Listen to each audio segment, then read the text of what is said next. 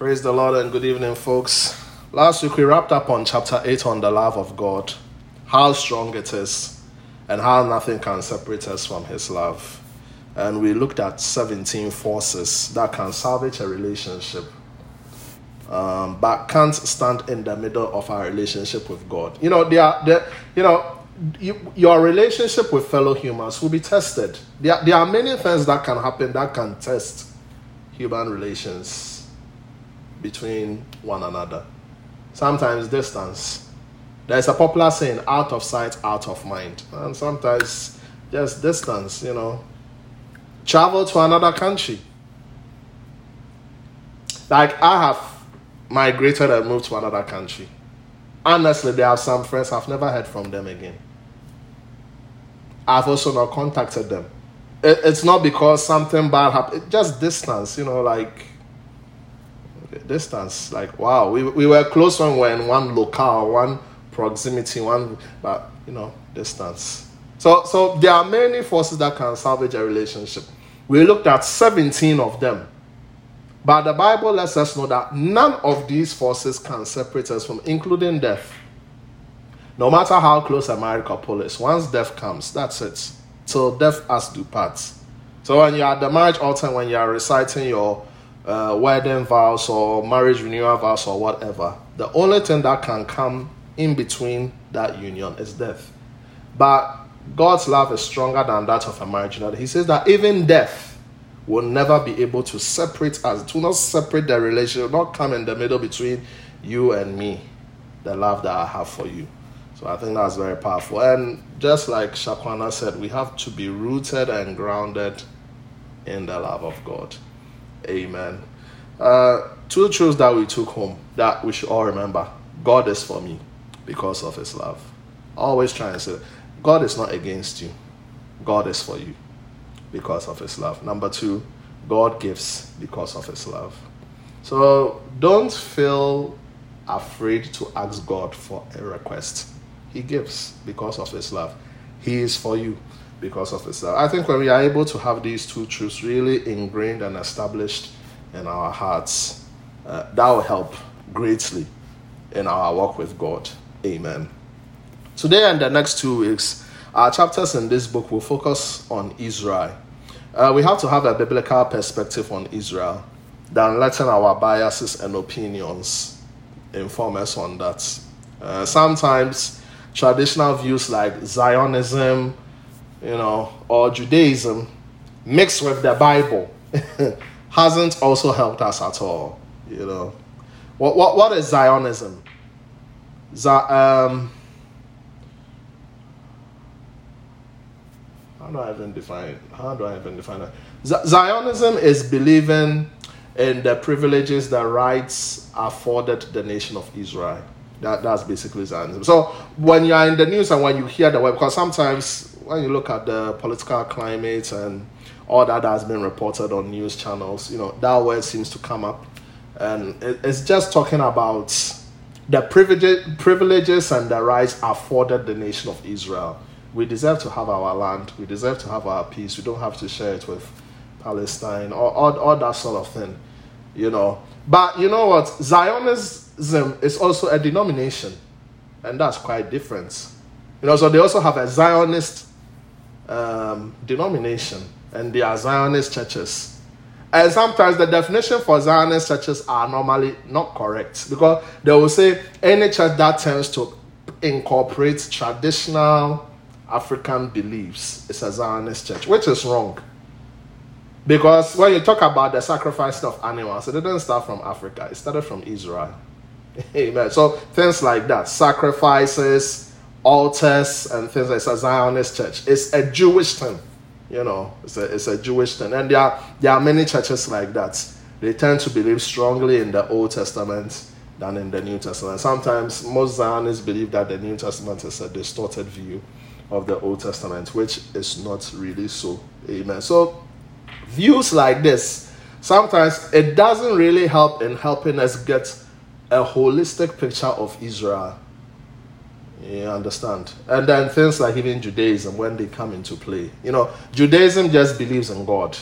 They believe in God the Father. They don't believe that God came in the form of a human.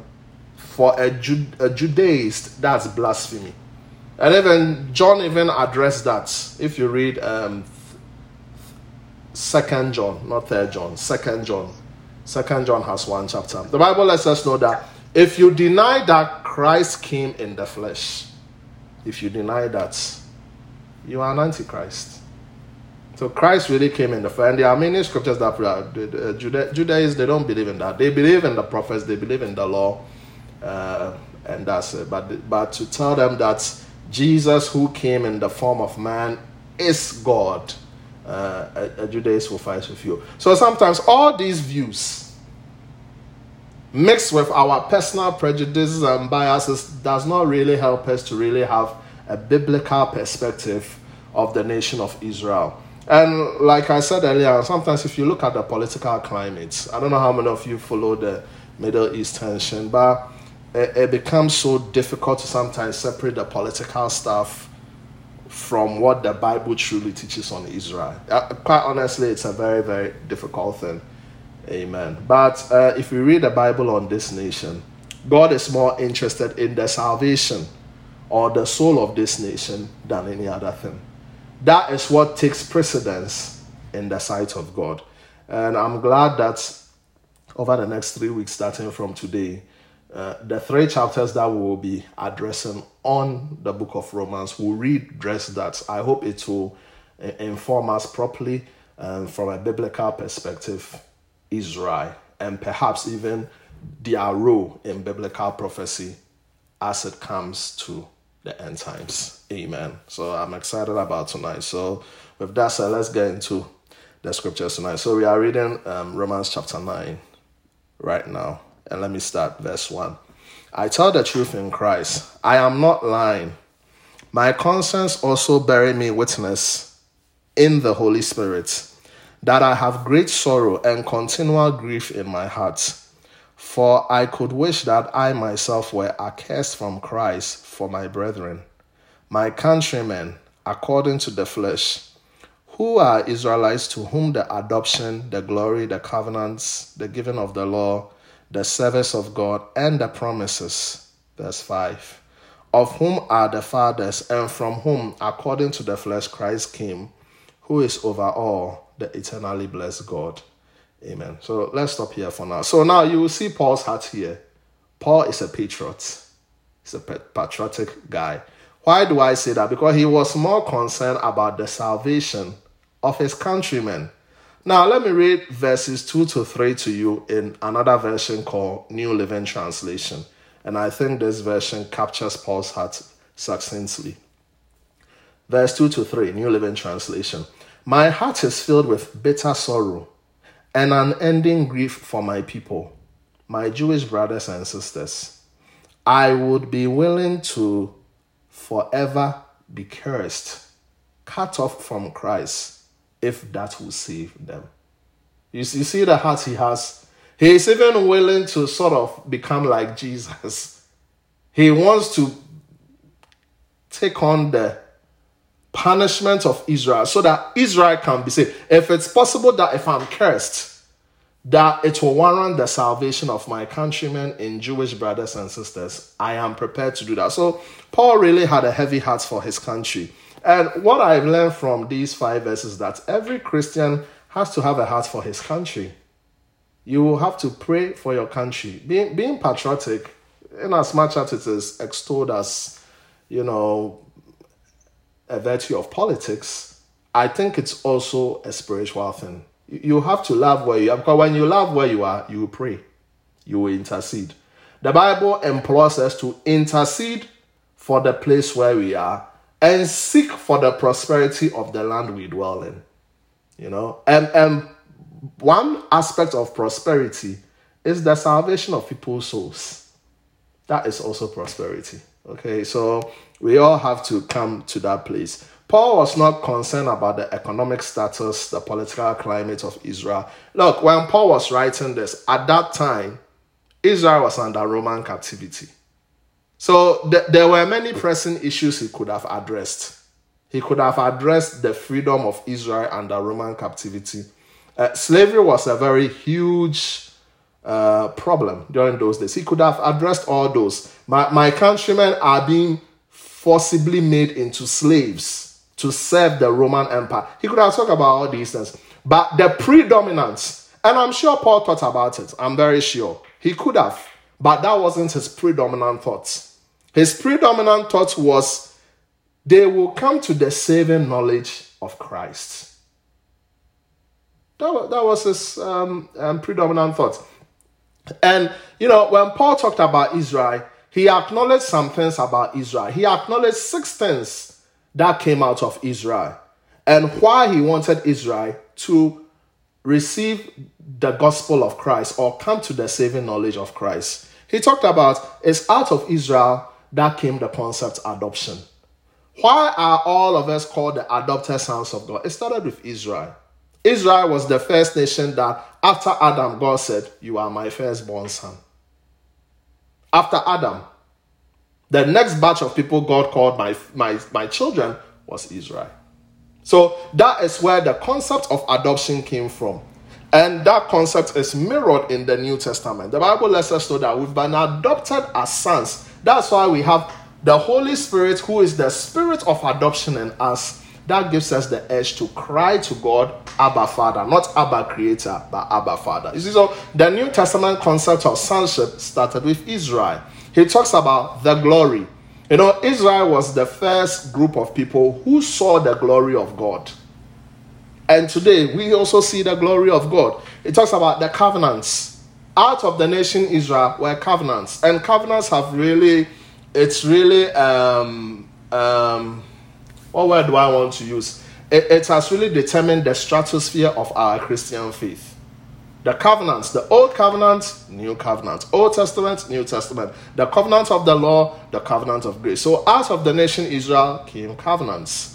Out of the nation Israel came the giving of the law. The law was given to them. It's on record, in Exodus chapter 20. The service of God. When it talked about service, the Levites, a nation out of Israel, a tribe was chosen called the Levites. They were the ones chosen to be of service to God, how to serve God in the tabernacle. And out of this tribe, we now begin to understand what it means to worship God through sacrifices and tithes and offerings and different kinds of things. All those things were from the nation Israel. And then the promises. Now, when it's talking about the promises here, it's not being vague, okay?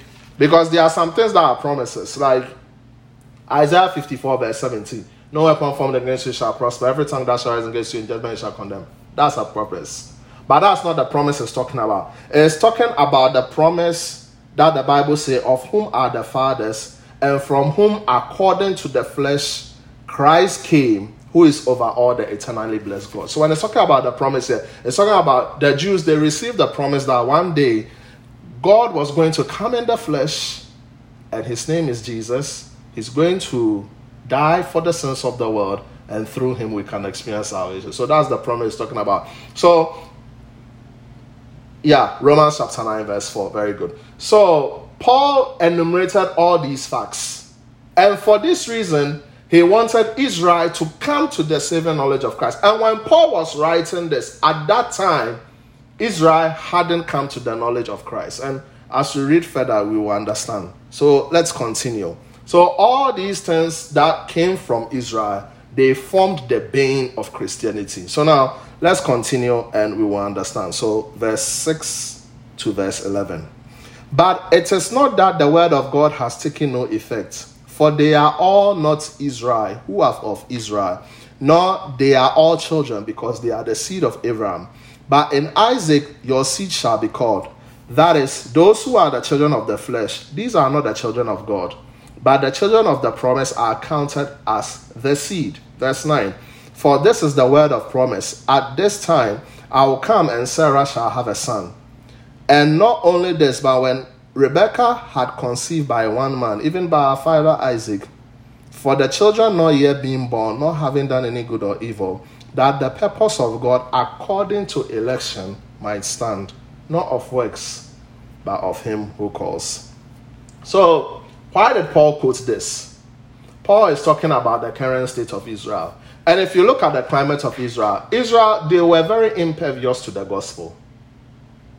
They didn't believe that you will have to receive Jesus Christ into your life as your Lord and personal Savior, and you are made righteous. They boasted on their ancestry. They boasted on their lineage.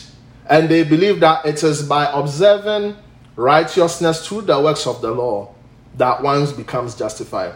And as we've read the scriptures right up to chapter 9, I believe now if you have been consistent here during our teachings, you may have gotten a handle of that now. So now, Paul wanted the people to know that what we are even boasting in is not security.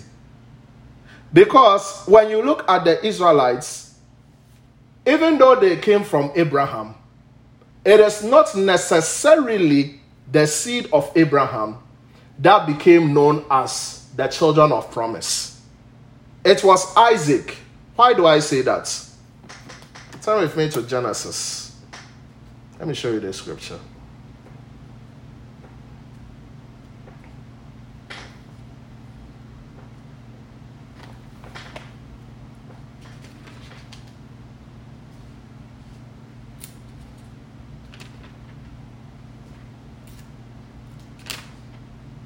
Genesis chapter 25. Genesis chapter 25, verse 1 to 2. Abraham again took a wife, and her name was Keturah. So Abraham, now, if you read the story carefully, Sarah is dead. So between Abraham and Sarah, they had just one child. That was Isaac. Okay. Now, when Abraham took another wife, his wife's name was called Keturah. And she bore him Zimran, Jokshan, Medan, Midian, Ishbak, and Shua. So he gave birth to more children. So 1, 2, 3, 4, 5, 6. So Abraham gave birth to 6 more children. So Abraham in all had 8 children. He had one with Hagar, his house help, 1 with Sarah, and then 6 with a woman called Keturah.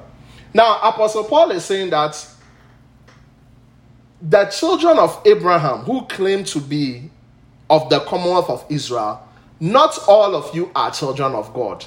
And why did Paul say that? Paul said that by quoting Genesis chapter 21, verse 12. And when you read Genesis chapter 21, verse 12, God spoke to Abraham that it is in your seed, Isaac, that the nation shall be formed, and that through that is the lineage that will be known as the children of promise. So even Paul is trying to let them know that if you are just going to boast on your lineage that you are an Israelite, you could miss the mark.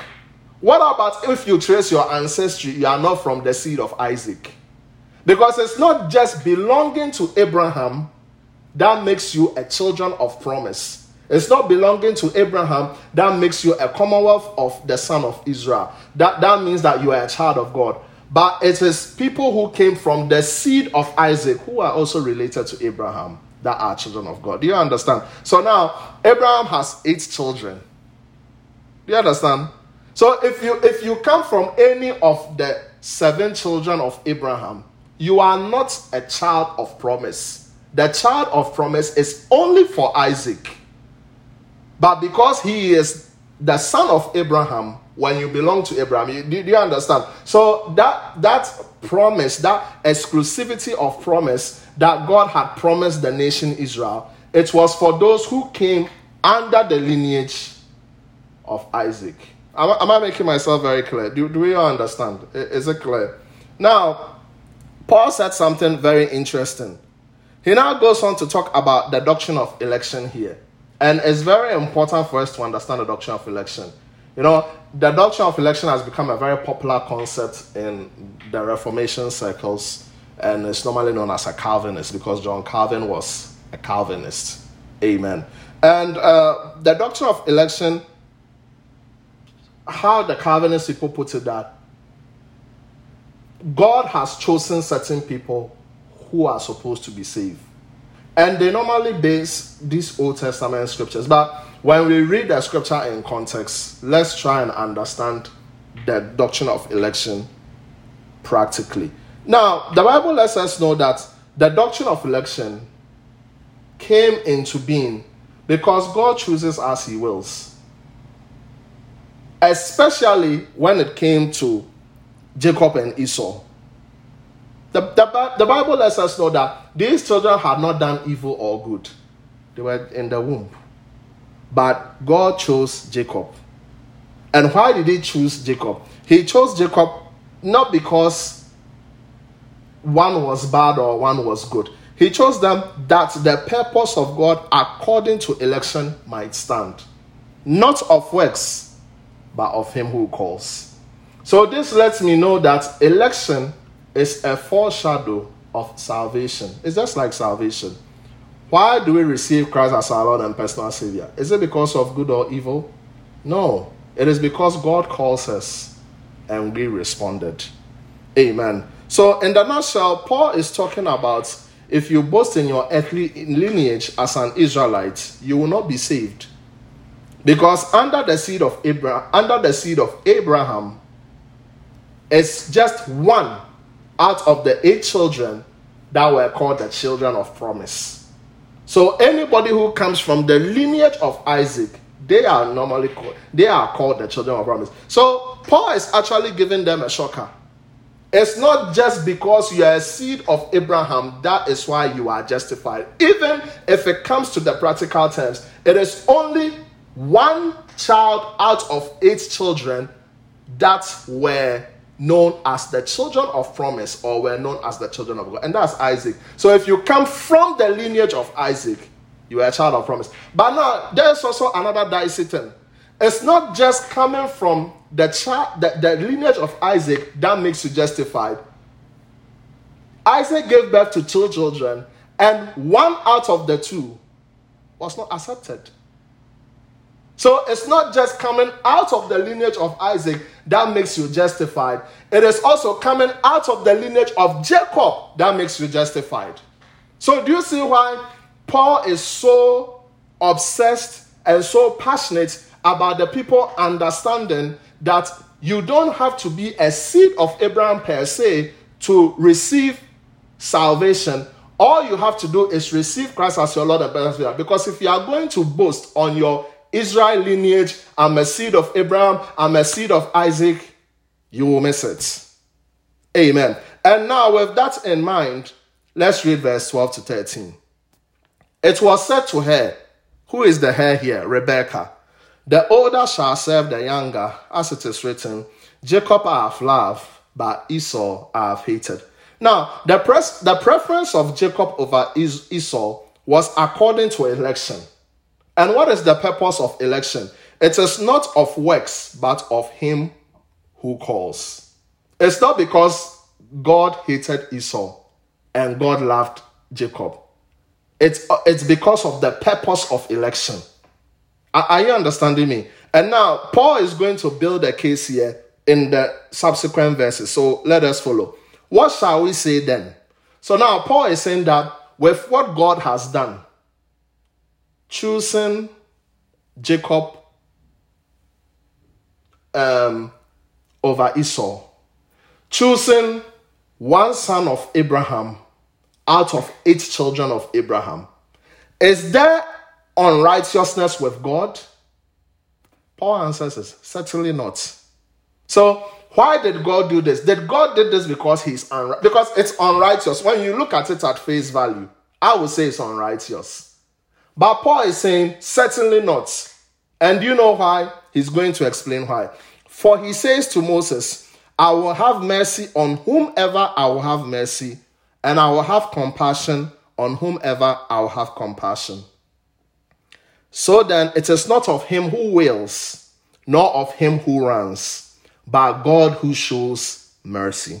For the scripture says to the Pharaoh, for this very purpose I have raised you up, that I may show my power in you, and that my name may be declared in all the earth. Therefore he has mercy on whom he wills, and whom he wills he hardens. 19. You will say to me then, why does he still find fault? For who has resisted his will? But indeed, O man, who are you to reply against God? Will the thing formed say to him who formed it, why have you made me like this? Does not the potter have power over the clay, from the same lump to make one vessel for honor and another for dishonor. So now, Paul explains that there is no unrighteousness in God for preferring one over the other. Certainly not.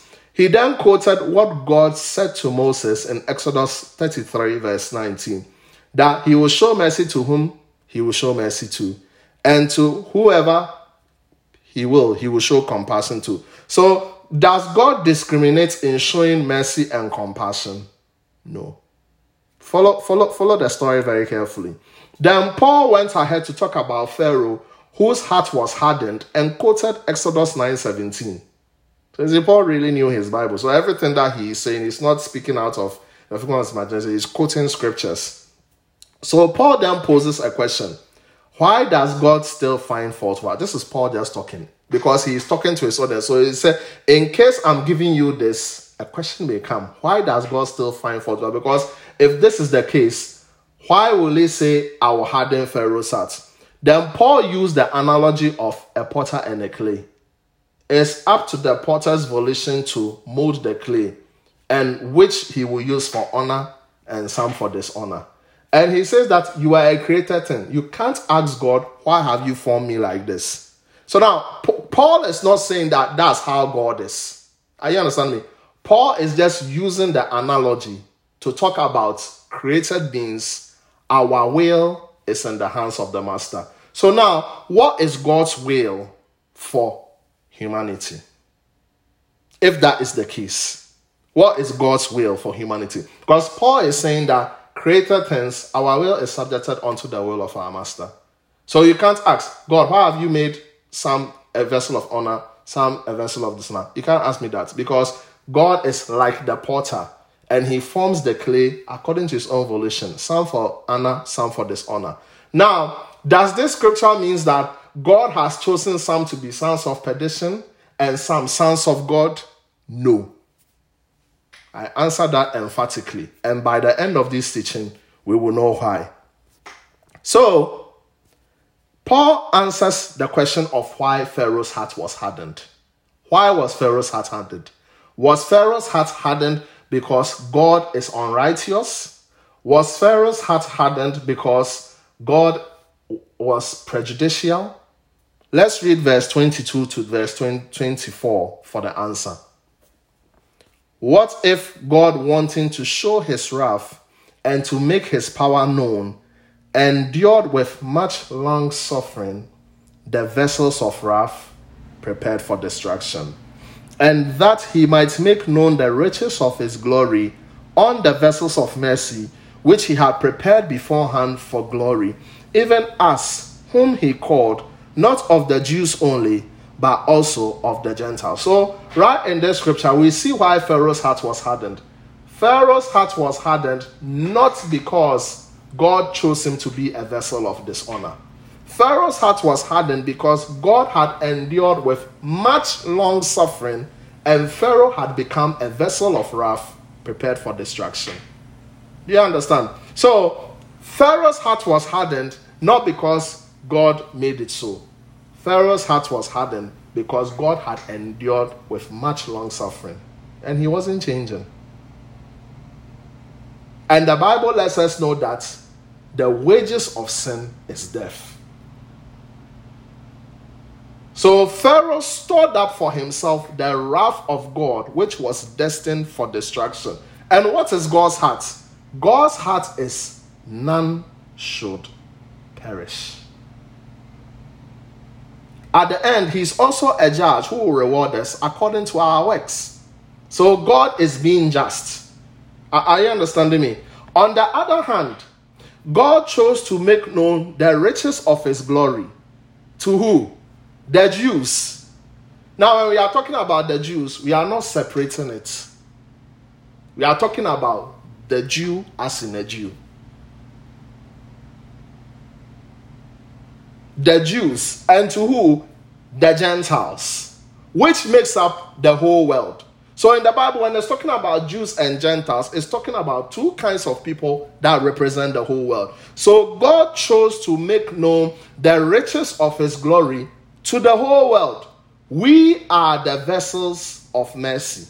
So in this present world we are currently living in, All of us are vessels of mercy. All of us. Why do I say that? Because we are vessels of mercy, because God prepared beforehand for glory that he will show to the whole world the riches of his glory. And the Gentiles, we were also included. So the present world we currently live in, there is no vessel of wrath. All of us are vessels of mercy. When you don't receive Christ as your Lord and personal Savior, on the day of reckoning, you will be a vessel of wrath, prepared for destruction. But for now, this current state that we are in, the atheist, the homosexual, the transgender, the universalist, the interfaith believer, the Muslim, everybody, the Judaist, the Zionist, we are all vessels of mercy, that God will show forth the riches of his glory. And when did God decide to do this? Beforehand. So do you understand the doctrine of election? The doctrine of election is all of us have been chosen to become vessels of mercy. And we have been chosen to become vessels of mercy because God prepared beforehand that he will show the riches of his glory. So when we are talking about salvation, Paul is now talking about the issue of salvation. Salvation is not exclusive. Salvation is inclusive. It's for all. It's a universal thing. So today, in this present stage we are living in this world that we are living in, we don't have anybody here who is a vessel of wrath. All of us are vessels of mercy. All of us are vessels of mercy. Now, at the end of the age, anybody who hasn't received Christ as his Lord and personal Savior will be a vessel of wrath, prepared for destruction. Do you understand? So now, Paul is going to strengthen his case on this, that all of us are vessels of mercy, by quoting two books in Hosea and Isaiah. So in the next 4 verses, we are going to read the 2 books of Hosea and Isaiah. So Paul is quoting from the book of Isaiah, and then we'll see him quoting from the book of Isaiah. So let's read verse 25 to verse 29. As he says also in Hosea, I'll call them my people who were not my people, and her beloved who was not my beloved. This is the Gentiles. They were not part of the Commonwealth of Israel. Not part of the Commonwealth of Israel. A Gentile is a non-Jew. They didn't even count at all. God spoke to Isaiah that a time is coming, I will call them my people, who were not my people, and they will also be known as my beloved. And it shall come to pass in the place where it was said to them, you are not my people, they shall be called the sons of the living God. Now, Apostle Paul is making us know that when did this inception take place? Beforehand for glory. That the doctrine of election. So God made all of us vessels of mercy so that he will show forth the riches of his glory. So that when Christ dies for us, we too, who may not have any earthly privileges, we have every right to receive Christ as our Lord and personal Savior. I think that is good news. This shows to us the love of God. Now, verse 27. Isaiah also cries out concerning Israel, though the number of children be as the sand of the sea, the remnant shall be saved. You see, so Paul was using a scripture here about them under captivity of the Assyrians, right? So he picked this verse to elaborate his point that even though the Israelites who claim to be justified through the righteousness of the works of the law, even though they boast in their lineage as being children of Abraham, they belong to the Commonwealth of Israel, I'm still interested in those people. And a remnant shall be saved.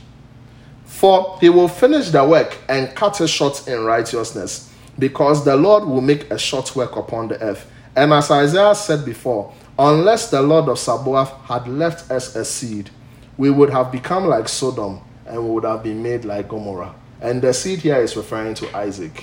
It's through Isaac that the generation was preserved. It's through Isaac that anybody that came from that lineage was called the chosen one, or the children of God, or the children of promise. And it's out of that came Jesus. So Abraham had 8 children. None of them were the children of promise. It was only 1 out of 8 that was the child of promise. And through his lineage, anybody who comes from there is considered the child of God. But at the end of it, God had a better plan for all of us. God wanted to show the Israelites that don't boast in your lineage. Because what about if you came from the tribe of Abraham, truly, but you are not from the lineage of Isaac? Okay, let's say you are from the lineage of Isaac. When we look down, out of the lineage of Isaac, there was a divide. What about if you come from Esau's lineage and not Jacob's lineage?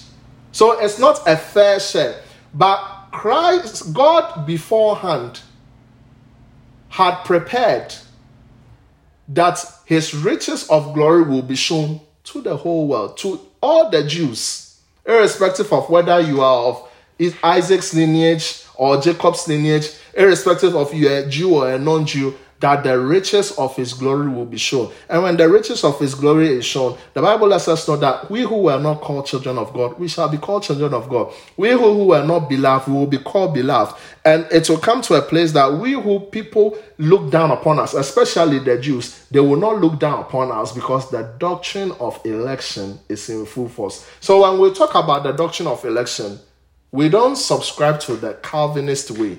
The Calvinist way believes that some go to hell because God has made it so. Some go to heaven because God has made it so. Because if you are going to make it like that, then there's no point preaching the gospel. There's no point preaching the gospel. Because right here, the Bible lets us know that God has made us vessels of mercy. And because he's made us vessels of mercy, he has shown forth the riches of his glory. So these scriptures go ahead to show us that God had prepared way before ahead that the whole world will be elected and we will all become heirs of salvation. The thing is that when you are an heir, you haven't inherited. You have to inherit it. Amen. And that is why we have been elected to respond to the call of God. We are vessels of honor. We are vessels of mercy. There is no vessel of wrath on this earth today. That is why when you read 1 Peter chapter 2, the Bible says that God doesn't want anybody to perish. Not his will. So if God truly practiced the doctrine of election like Jacob I love, Esau I hate, that would not be consistent with everything we have read about God in the New Testament and even what we have read in the preceding chapters of Romans. So let's wrap up tonight's teaching with the last 4 verses. What shall we say then? That Gentiles who did not pursue righteousness have attained to righteousness, even the righteousness of faith. But Israel, pursuing the law of righteousness, has not attained to the law of righteousness. Why? Because they did not seek it by faith, but as it were by the works of the law. For they stumbled at that stumbling stone, as it is written, Behold, I lay in Zion a stumbling stone and a rock of offense. And that's my favorite one. And whoever, can underline that, whoever believes on him will not be put to shame.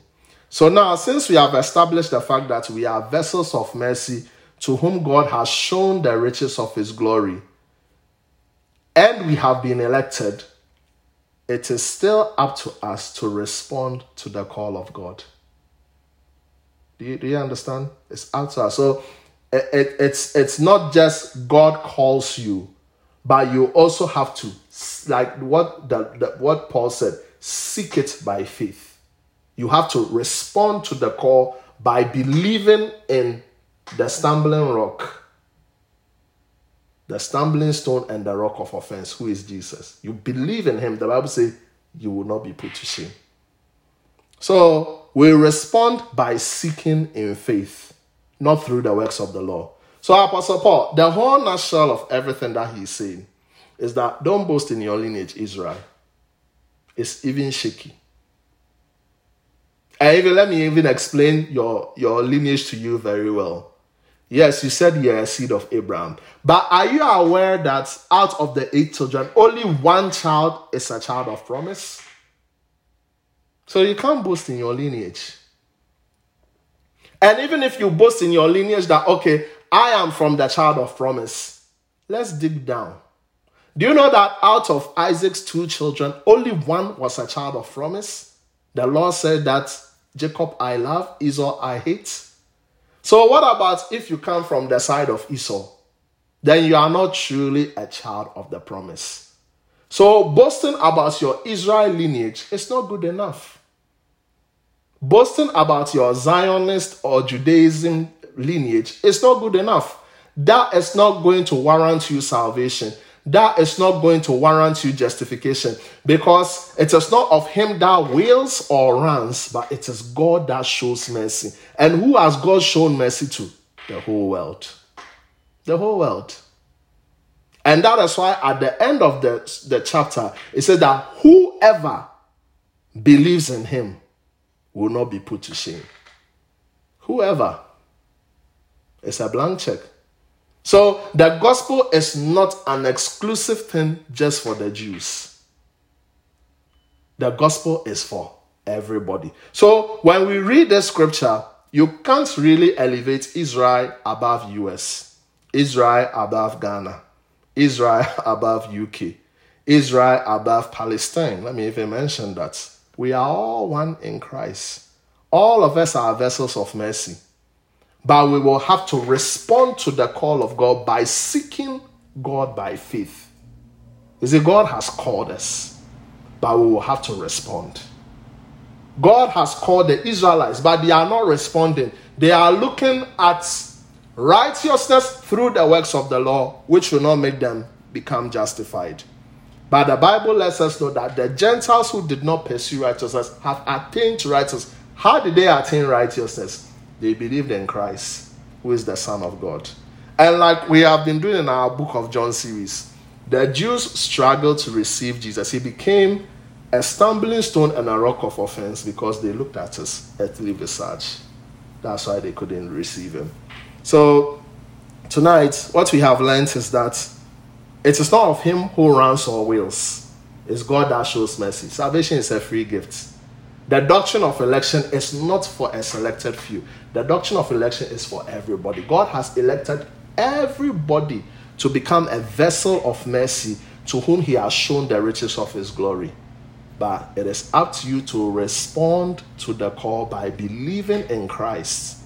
And when you believe in him, you will not be put to shame. And then truly, you will be known as an heir of salvation. So we respond to the call by believing in Christ, who is also known here as a stumbling stone and a rock of offense. And the Bible says if we receive him, we will not be put to shame. So today's teaching discounts all Zionist Judaism theory and the doctrine of election explained well in context. Amen. So don't let anybody deceive you with God has already selected the people who will go to heaven. That's not true. It's true if you read it halfway, but read the whole chapter. Are you understanding me? The Bible lets us know who are the vessels of mercy. The vessels of mercy is to the Jews and to the Gentiles. See, this time, even Paul did not even discriminate between the children of Abraham or the children of promise. Say Jew. Everybody. And then the Gentile. Everybody. All of us are now vessels of mercy. But at the end of this age, when God comes as a judge, anybody who hasn't received Christ will be put to shame. And when you are put to shame, you will be the vessel of wrath prepared for destruction. But as we are sitting here currently today, August 18th, 2021, nobody on this world is a vessel of wrath. We are all vessels of mercy. and we have to respond to the call of God. Now, next week, we will see how people should respond to the call of God. And they respond to the call of God by preaching. That's why it's important to preach the word. Because when you preach the word and when people receive Christ as their Lord and personal Savior, they are responding to the call of God. That's why when we come there, we will come to a popular verse. How will they receive the gospel if nobody preaches it to them? Everybody is called. Everybody is a vessel of mercy. But the gospel needs to be noised abroad. Our voices need to be resonated loud with the gospel so that people who are truly called will embrace the call and will receive Christ as their Lord and personal Savior. So now when we are talking about the doctrine of election, don't be quoting Jacob I love, Esau I hate. The reason why that had to happen was a shadow of salvation. God was trying to paint that picture that you can only merit salvation because of my love. You can't do it by your works. Nothing of that sort. I choose whom I choose. And do you know that this is the reason why God chose you? He chose you because he chooses who he chooses. And he has chosen everybody. But we all have to respond to the call of God. So God is interested in the whole world being saved, particularly Israel. So God's agenda is not just for Israel, it's for the whole world, that everybody will be saved. Amen. Questions and contributions? I'm done for tonight.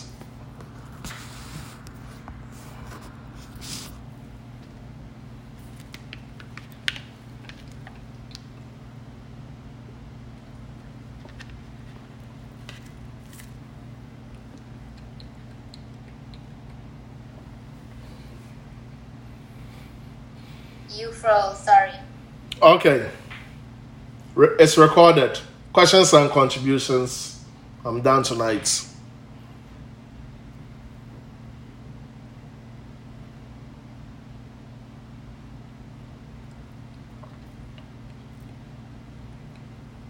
I do have a question.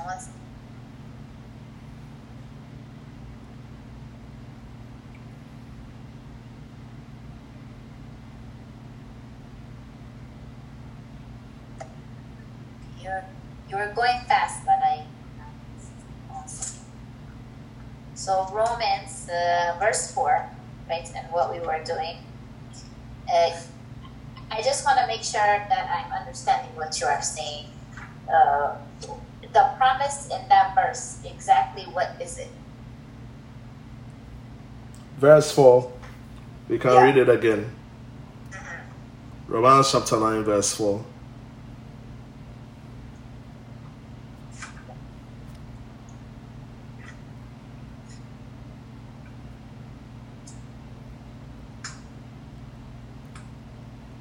Who are Israelites, to whom pertain the adoption, the glory, the covenants, the giving of the law, the service of God, and the promises, of whom are the fathers, and from whom, according to the flesh, Christ came, who is over all, the eternity blessed of God. So the promise there is talking about Christ, who come and dwell. That's what that's what I wanted. That's what I thought, but I wanted to make sure that is what you were also saying. Yeah. So that promise was given to Israel, that Christ is going to come. Emmanuel, he will die for the sins of the world. Blah, blah, blah. So that's it. Okay. Thank you.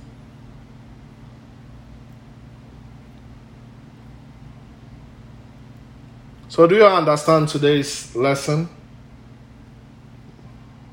Thumbs up, everybody.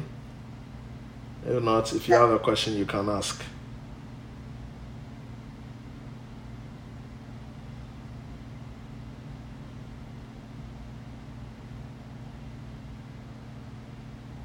Okay, so the rest, what don't you understand? Oh, feel free to ask a question. Yes, we are here to understand. That's the main purpose. I understood, but I want to read I want to read Romans 9 to read the whole chapter to understand more. Oh, okay. All right. Okay. was there. I also said the same thing. Okay. I think I need to read it again by myself. Yeah. All right. But okay. So another thing, it just caught my eye when we were reading verse 6. It says, "But it is not that the word of God has taken no effect, for they are not all Israel who are of Israel." So the part that's really catching my attention is the "for they are not all Israel who are of Israel." Yeah. So did all of the nation of Israel assume that they were all Israelites, meaning that they were not all really Israelites? Is that what it is saying? Yeah. And Paul had to break it down to them because this was not common knowledge to the Jewish nation. Paul once formerly was a Pharisee. He was lettered in the law. Most Pharisees who were teachers of the law, this is not a strange phenomenon. It will be a strange phenomenon to the Jewish audience or to the casual Jewish audience, but not to the teachers of the law. They knew this. And the reason why Paul had to say this is, don't rest on your lineage thinking you are good with God. Don't rest on your lineage. Something better has been formed.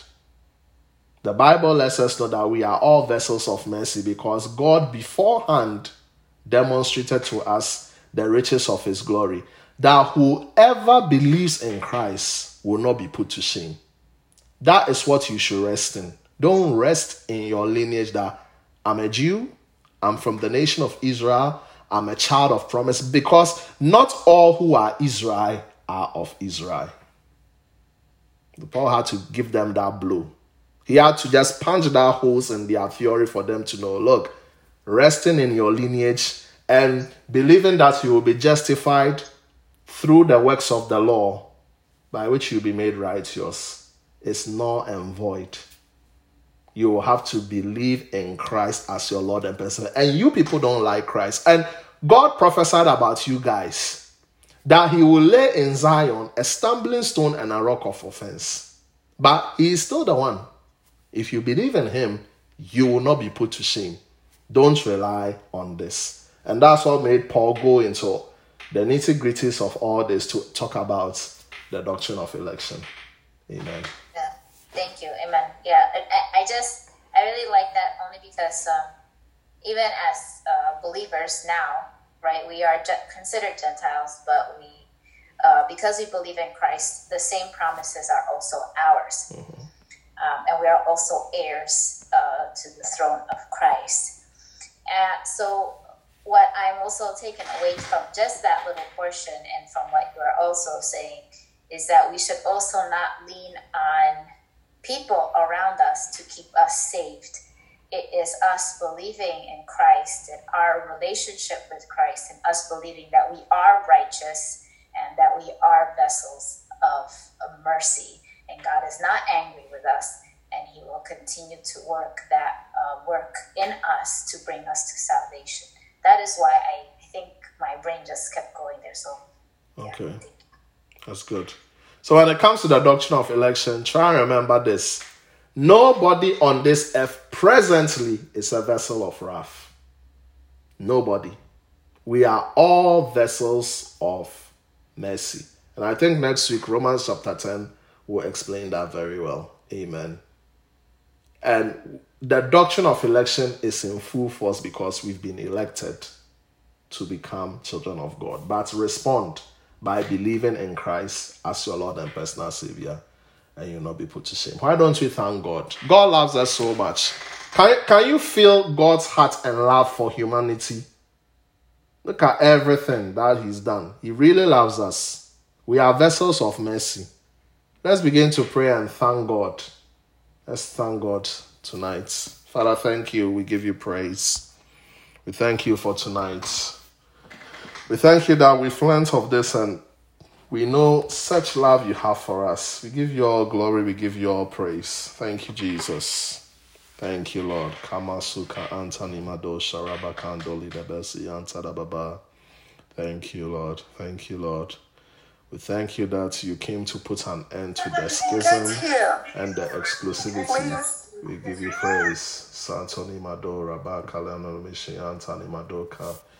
Thank you, Lord. Thank you, Lord. Thank you, Lord. Shabakanta Librosi Antani Moke and Darababa. We thank you for such love you have for us, O Lord. Thank you that we are candidates of the doctrine of election. Father, beforehand, for your glory, you made known the riches of your glory to us who are your vessels of mercy. We give you praise, O Lord. And Father, we pray that with this message we have heard, may we sound abroad the message to all that you are calling indeed. You are calling all people to come to the saving knowledge of your grace. In Jesus' name, amen. All right. Before I end, I want us to pray for Felicia. It was her birthday. Amen.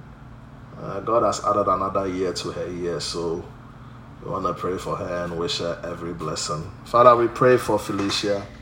We bless you, O Lord, for adding another year to her years. Thank you for everything that you will perfect concerning her life. We pray the blessing of health.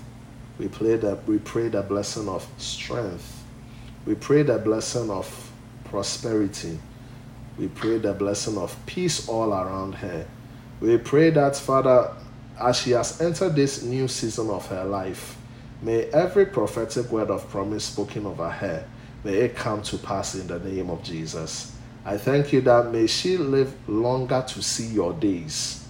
And we thank you that you will grant her joy in her heart. In Jesus' name we pray. Amen. All right. God bless you guys. May the peace of God be with you.